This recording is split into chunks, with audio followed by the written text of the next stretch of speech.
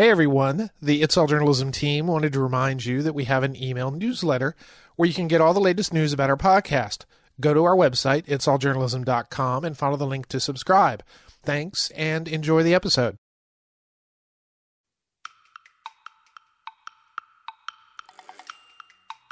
Is not an environment in which our reporters, frankly, feel safe to share information or talk openly with other folks that they're reporting for.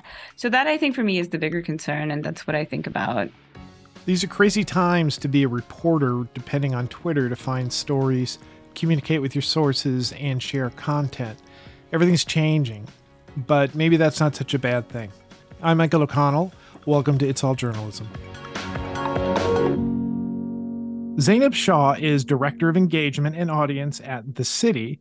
She held similar positions at Talking Points Memo, The Correspondent, and BuzzFeed. She's here to give us some perspective on all of the changes going on at Twitter and social media in general and what it all means for journalists. Zainab, welcome to It's All Journalism podcast. Thanks so much for having me, Michael. So happy to be here. First of all, tell me a little about yourself. How did you get to be the person that you are in this role that you are, with this focus on social media and engagement? What got you interested in journalism in the first place? So, I could start way back when I was in high school and published in Lahore in Pakistan and published my first essay in the school magazine, but I'm going to spare you those details. Many a guest has gone that far back. A paper they were publishing as a toddler is as far back as we've gone, but people have to show their journalism cred. But so let's jump ahead then. Let's give you the abbreviated version. Yeah. So I think I'm really fascinated by how the internet works, how people commune in different spaces, whether that's online or offline. And also I'm passionate about understanding what people are interested in consuming when it comes to news as it relates to what's useful to them, what information needs folks might have, and also how good reporting can change the way people think, can really feed the fabric of any society, whether it helps people come together, whether it helps people make better decisions about their lives and better decisions about their communities. Voting is one very obvious example, very direct example of that. All the good things about journalism, the things that people don't always talk about, but a lot of the motivators of why some of us have sort of dedicated our lives to it and doing a weekly podcast about it. So for those in the audience who may not be familiar with The City, could you sort of tell me about that publication and what its mission is, who its audience is? I'm at The City. We're a nonprofit newsroom that was founded in 2019 in New York City. We aim to serve the information needs of New Yorkers across the 5 boroughs with reporting, service journalism, and journalism that really holds powerful institutions and people in New York City accountable. So where does, engagement come in this mix for you? What's your role and how are you trying to engage your audience? Well, I think that gone are the days of print news where, you put out a product and the most you can hear or think about is, okay, we're going to get a letter to the editor and we're going to hear back from a few folks. We have all these tools at our disposal. We publish on the internet. And with that comes a different way to communicate with and interact with our audiences and the people we're really trying to serve. So one thing I've come to realize, and is the perspective that I approach my work from, is if we don't understand what information people are looking for, what their needs are, what questions they have, we can't really fill that gap. And so that's one of the things that I look at my role here at The City as a goal or mission personally for me and my team is, one, engagement journalism can help us better understand the people we're trying to serve, what their information needs might be, what they might be searching for at a specific time. And it can really create a two-way street. We put reporting out and someone's like, hey, I saw that story you did. Something similar is happening in my backyard. Would you investigate this? Or we put a story out and people are like, I want to host a community event and bring people together and really understand if this is happening elsewhere or what more can be done about this issue. So I think that's a big part of engagement and audience, especially for me.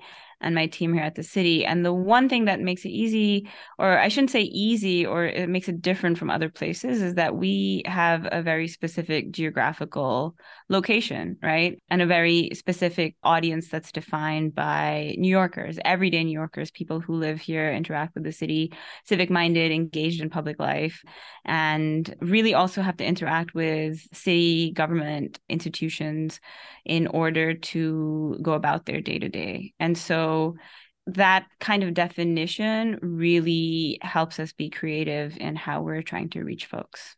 It's funny. You think about newspapers like the Washington Post and the New York Times, and often you don't think about them as being local newspapers. Every once in a while they'll do something that's very, New York City focused, or that has to do with the Washington, D.C. government, but people have these sort of perceptions that these outlets have a much wider scope. And, it sounds to me like that the city is approaching the city almost from a perspective of like a local news organization. We're going to address the issues and concerns of the people who live here. And there's plenty to write about in there. And there are plenty of things that aren't being written about. So let's get on that.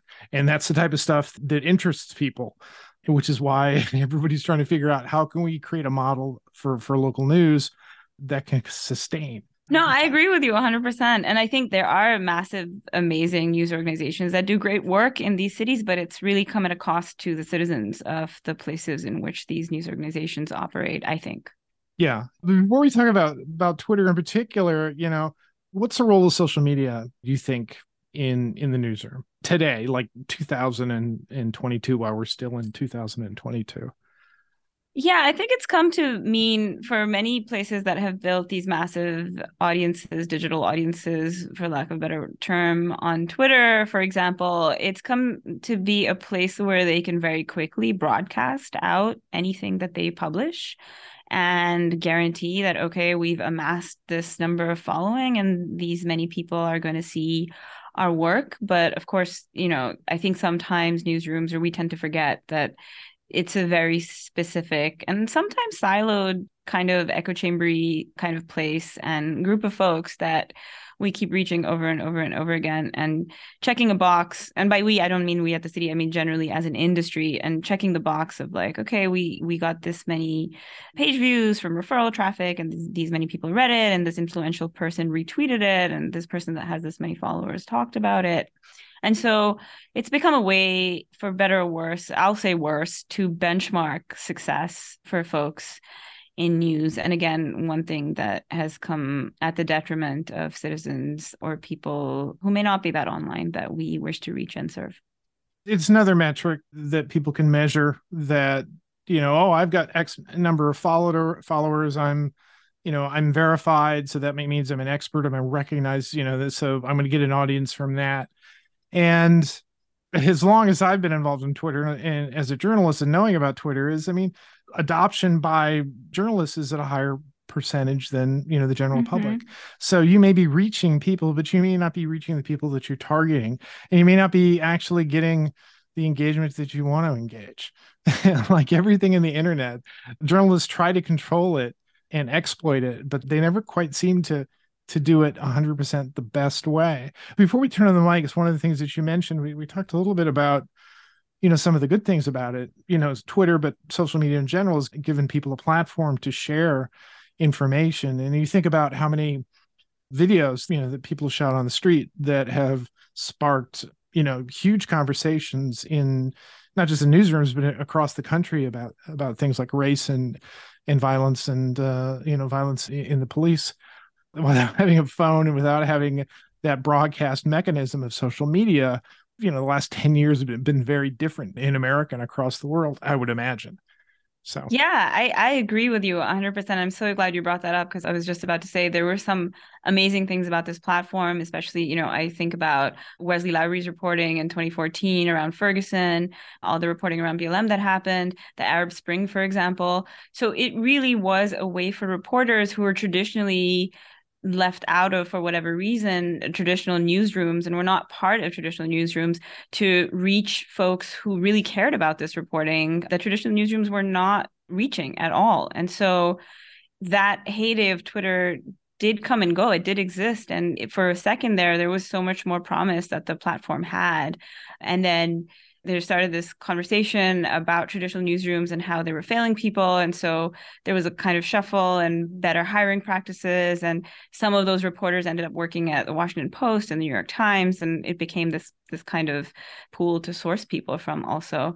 And so it definitely was instrumental in changing the way reporting is done, in changing the way we define who a reporter is even, right? And like who looks and acts and feels like a reporter, and defining who our audiences are that we're reaching and not reaching. And so it definitely contributed and changed, and in some ways, in a lot of ways for the better, changed the way that we do things in the industry and the way that we think about reporting and the way we think about our audiences. But I would say, unfortunately, those days are far behind us now. Yeah, ultimately, it's not just a journalism thing. It's just sort of the mechanism of I guess our capitalistic society is that people want to be able to put a meter on something. They want to be able to control it. And one of the things that kind of got chipped away at in sort of the original digital disruption was this idea that, you know, the daily newspaper, your local TV station was going to tell you what the news was. And it really didn't matter what your role in it. Well, your role was pretty well defined. You were just going to follow, and, you know, whatever we told you was the truth, because, you know, we're the authority and we've looked into this. We may not look like you. We may never come into your communities, but we are, you know, we're the news. Yeah. And so once you have these systems like social media come in and open things up, and suddenly other people are able to get their voices heard, then that's a pretty cool thing. So here we are in December 2022. What's your thought here about what's happened to Twitter since Elon Musk began asserting his, I guess, control is the word? I think it's unfortunate when a platform falls into the hands of one person, billionaire, or someone, especially like Elon Musk. But even before that, it wasn't like it was a decentralized platform, or it was like co-owned, or there was like ownership that was distributed, or worker owned, for example. Like it wasn't like that to begin with. And I think I just want to be mindful of feeling like, you know, it's kind of this doomsday end of the world scenario. And I think the platform has lost a lot of its value for a lot of folks. And, you know, it's kind of, instead of going out like in a big bang, potentially going out in a slow burn kind of situation, because if the teams that have been dismantled and fired really have been laid off, which is extremely frustrating to watch and messed up in so many ways. And so without content moderation on the site and without engineering support and security teams, it's only a matter of time before, I think, you know, it kind of in bursts and sputters, it changes to the point where we can't really recognize it, or completely disappears or becomes irrelevant. I think it's just a matter of time whether that's going to happen sooner or later. But I think the bigger concern for me is, right, the consideration around safety. And without the safety team, the content moderation team, we are promoting our work there. We are talking to people, engaging with people there. We are, to some extent, our reporters are on there. And so what is our role? What is our responsibility to make sure that the environment in which we are convening folks or communing with folks online is not a toxic environment, is not an environment in which people don't feel safe to share information, to talk openly, is not an environment in which our reporters, frankly, feel safe to share information or talk openly with other folks that they're reporting for. So that, I think, for me is the bigger concern. And that's what I think about. And that's really, if it reaches a certain level of toxicity, we've had internal discussions about this, we will then decide to leave the platform. But until then, we're going to stay on it. And I should caveat, like, Twitter is not a massive, like, we don't have the kind of reliance on Twitter to meet people the way that other newsrooms might have. We, from the beginning, had a very direct relationship with our communities, direct relationships with our readers. And we always had online distribution tools, but we also meet folks offline. We have the open newsroom. We partner with the public library. And that's really the two places. We make sure we have a plan for meeting folks in both places. Perhaps for us, it's not like that's why I'm able to sit here and be like, hey, okay, what, like, it's not the first time it's quote unquote the end of the world. We've been here before in other ways. And that's the thing that's actually kind of surprised me, because recent weeks I'm looking at it and I said, this doesn't seem unfamiliar. I can't necessarily point to, yeah, this is like this other thing that failed, but it just seems to have sort of that sense to it. I think when it began, there was this idea that, Twitter was like, Mount Rushmore. It was always going to be there.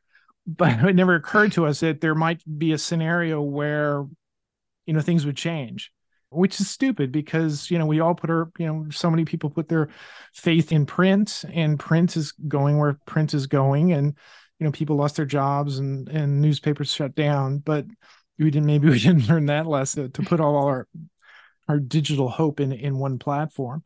I found it really amusing, like early on, how many journalists just like, oh, well, we're just going to pack our things up and we're going to go over here to Mastodon. And the people over at Mastodon were like, no, we don't want you just posting links. We want you to engage in a conversation here. And it's just like, yeah, same behavior we've seen before.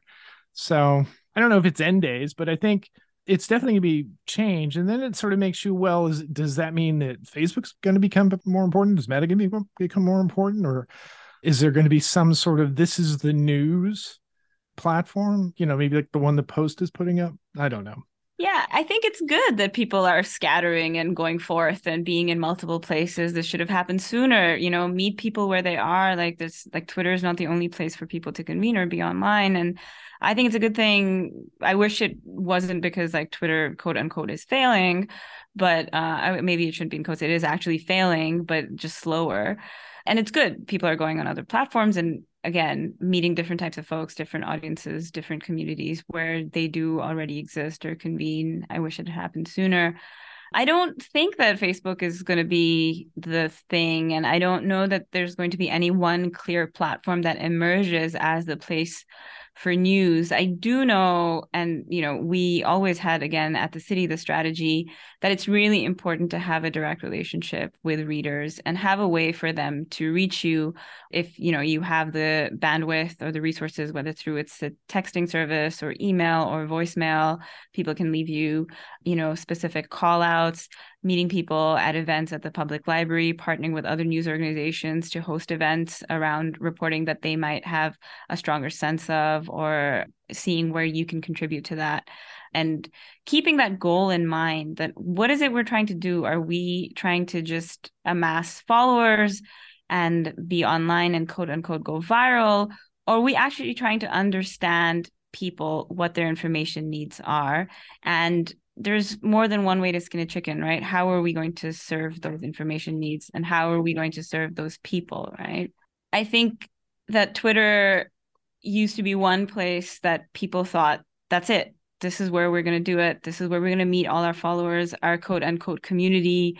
This is how we're going to reach people.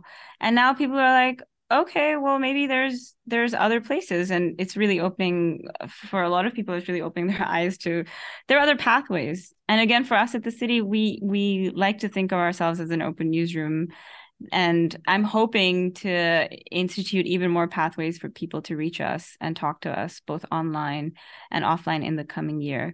But going back to the direct relationship, there's so many ways you can have a direct relationship with your audience, and like newsletters is one of that. The site is, again, another way. When I was at Talking Points Memo, people just loved coming to the site every day. The referral wasn't even anything of a point. It was just people coming directly to the site. And so I think that's a good way to think about it. I've been really surprised. Well, I don't know, surprised the word, pleased or interested in the idea that how newsletters have sort of almost reemerged. That they were something that was kind of early days, it seemed, but now it became more of a tool of marketing, and now it's sort of becoming more of a tool of the newsroom in the ways it's targeting its audience and disseminating particular type of news to that audience. And the immediacy of it, I can see that as a, I don't want to say replacement, but as another avenue. We've got an upcoming episode that I did with a man who's running like almost a one-man newsroom in Phoenix that is entirely local news on a newsletter, a daily newsletter. It's sent out every morning. Incredible coverage. I think the point a little bit to speak to newsletters is there's an intimacy to it, right? If you have someone's email address and you're in their inbox every day, there's a kind of, it feels like for the person reading, at least, it's like a one-on-one connection. Giving someone your email address is already very trusting. Yeah. And I think the analogy that I like to use is like, if you're on a social media platform, it's a little bit like going to a party. But if you're an email newsletter, it's like opening your door and like letting someone come over. I think there's like that level of difference. Depending on the cadence of the newsletter, people get used to receiving the same thing at the same time in their inbox versus social platforms can be a little bit chaotic. We're watching this sort of slow decline of Twitter, but what were we dealing with over the last few years when we think about people who were sort of weaponizing social media, sharing false information or attacking people and, trying to lean on the platforms to do some sort of moderation or, try to help us out. But at the end of the day, it really comes down to us making that decision. If we're going to put our links there, we're going to put our content there. Yeah, it was fraught. It was always a fraught situation, especially for reporters who were using it as a platform to report. They were always doing it often at great risk to themselves, and harassment online, doxing was always an issue that reporters had to deal with. So let's try to get something hopeful out of this. It's kind of like waking up after a really bad party and you suddenly went, maybe I wasn't behaving as well as I should have. Maybe I've learned a lesson and maybe in the future I'll behave a little differently or I'll think twice about doing something. Maybe that's what this is. Maybe we're all kind of just having that wake up moment of like, is this a relationship I wanted to be in? Yeah. It's like, maybe this isn't good for me. But I mean, for journalists, here we are again at the end of 2022 and Twitter's sort of taking that slide, and you said that the city is having these conversations. What type of conversations should journalists be having in the newsroom now, you think? I think we, as an industry, folks across newsrooms in different places should really be thinking about how it is they commune with their readers. What are the touch points? What are the places that they're meeting them on? Are they dependent or over-dependent, over-reliant on certain platforms?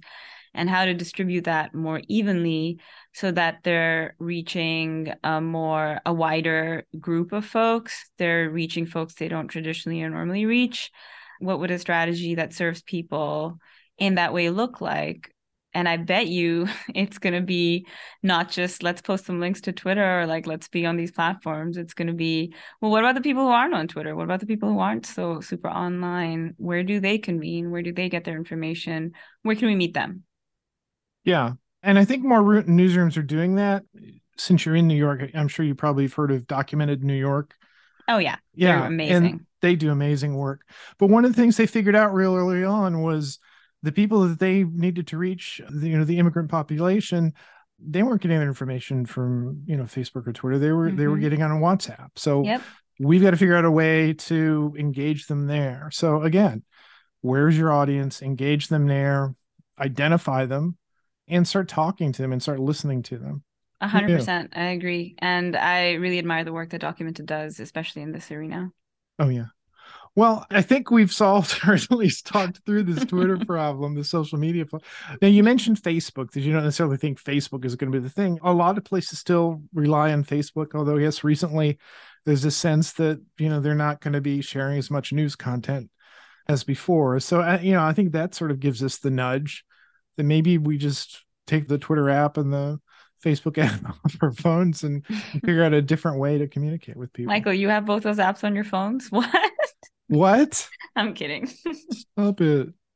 I'm such a terrible social media person. That's why I have you on my podcast, because I'm no authority. But yeah, I did. Somebody put them there. The phone came that way. I didn't download them. Anyway, if you had a crystal ball, where do you think we'll be in a year with social media? Where do you think that's a great question? Maybe this dust will have settled a little bit. Twitter will probably look very different if it's still around, I think. And I think that this will prompt newsrooms to reconsider their outreach strategy, their engagement strategy in a good way, hopefully for the better. And again, find different avenues of reaching people, whether that's direct, whether making sure they have like a texting program, like Outlier Media does a really good job, Documented, as you mentioned earlier, does a great job with WhatsApp, how to strengthen that direct relationship with readers and how to connect with folks that we may not have as an industry thought about previously connecting with, or as an industry have failed to serve, but consider them our audience or our readers. Zainab, thanks for coming on the podcast. This was great. Thank you so much for having me.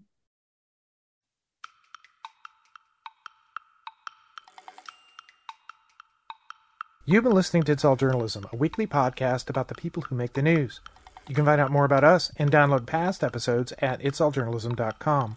While you're visiting our website, sign up for the It's All Journalism newsletter. You'll get all the latest info about our podcast, including episode notes and news about live events and upcoming interviews. Go to itsalljournalism.com to subscribe.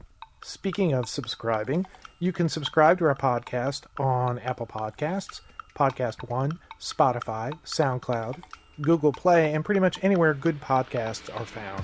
If you'd like to help us grow our podcast, like and share our episodes on social media. Look for us on Facebook, Instagram, and Twitter. It takes a lot of people to create an episode of It's All Journalism. Nicola Grisco produced this episode. Amber Healy wrote our web content. Nick Capre wrote our theme music. Emilio Brust helped with our booking. Steph Thomas is our social media manager. And I'm your host, Michael O'Connell. Thanks for listening.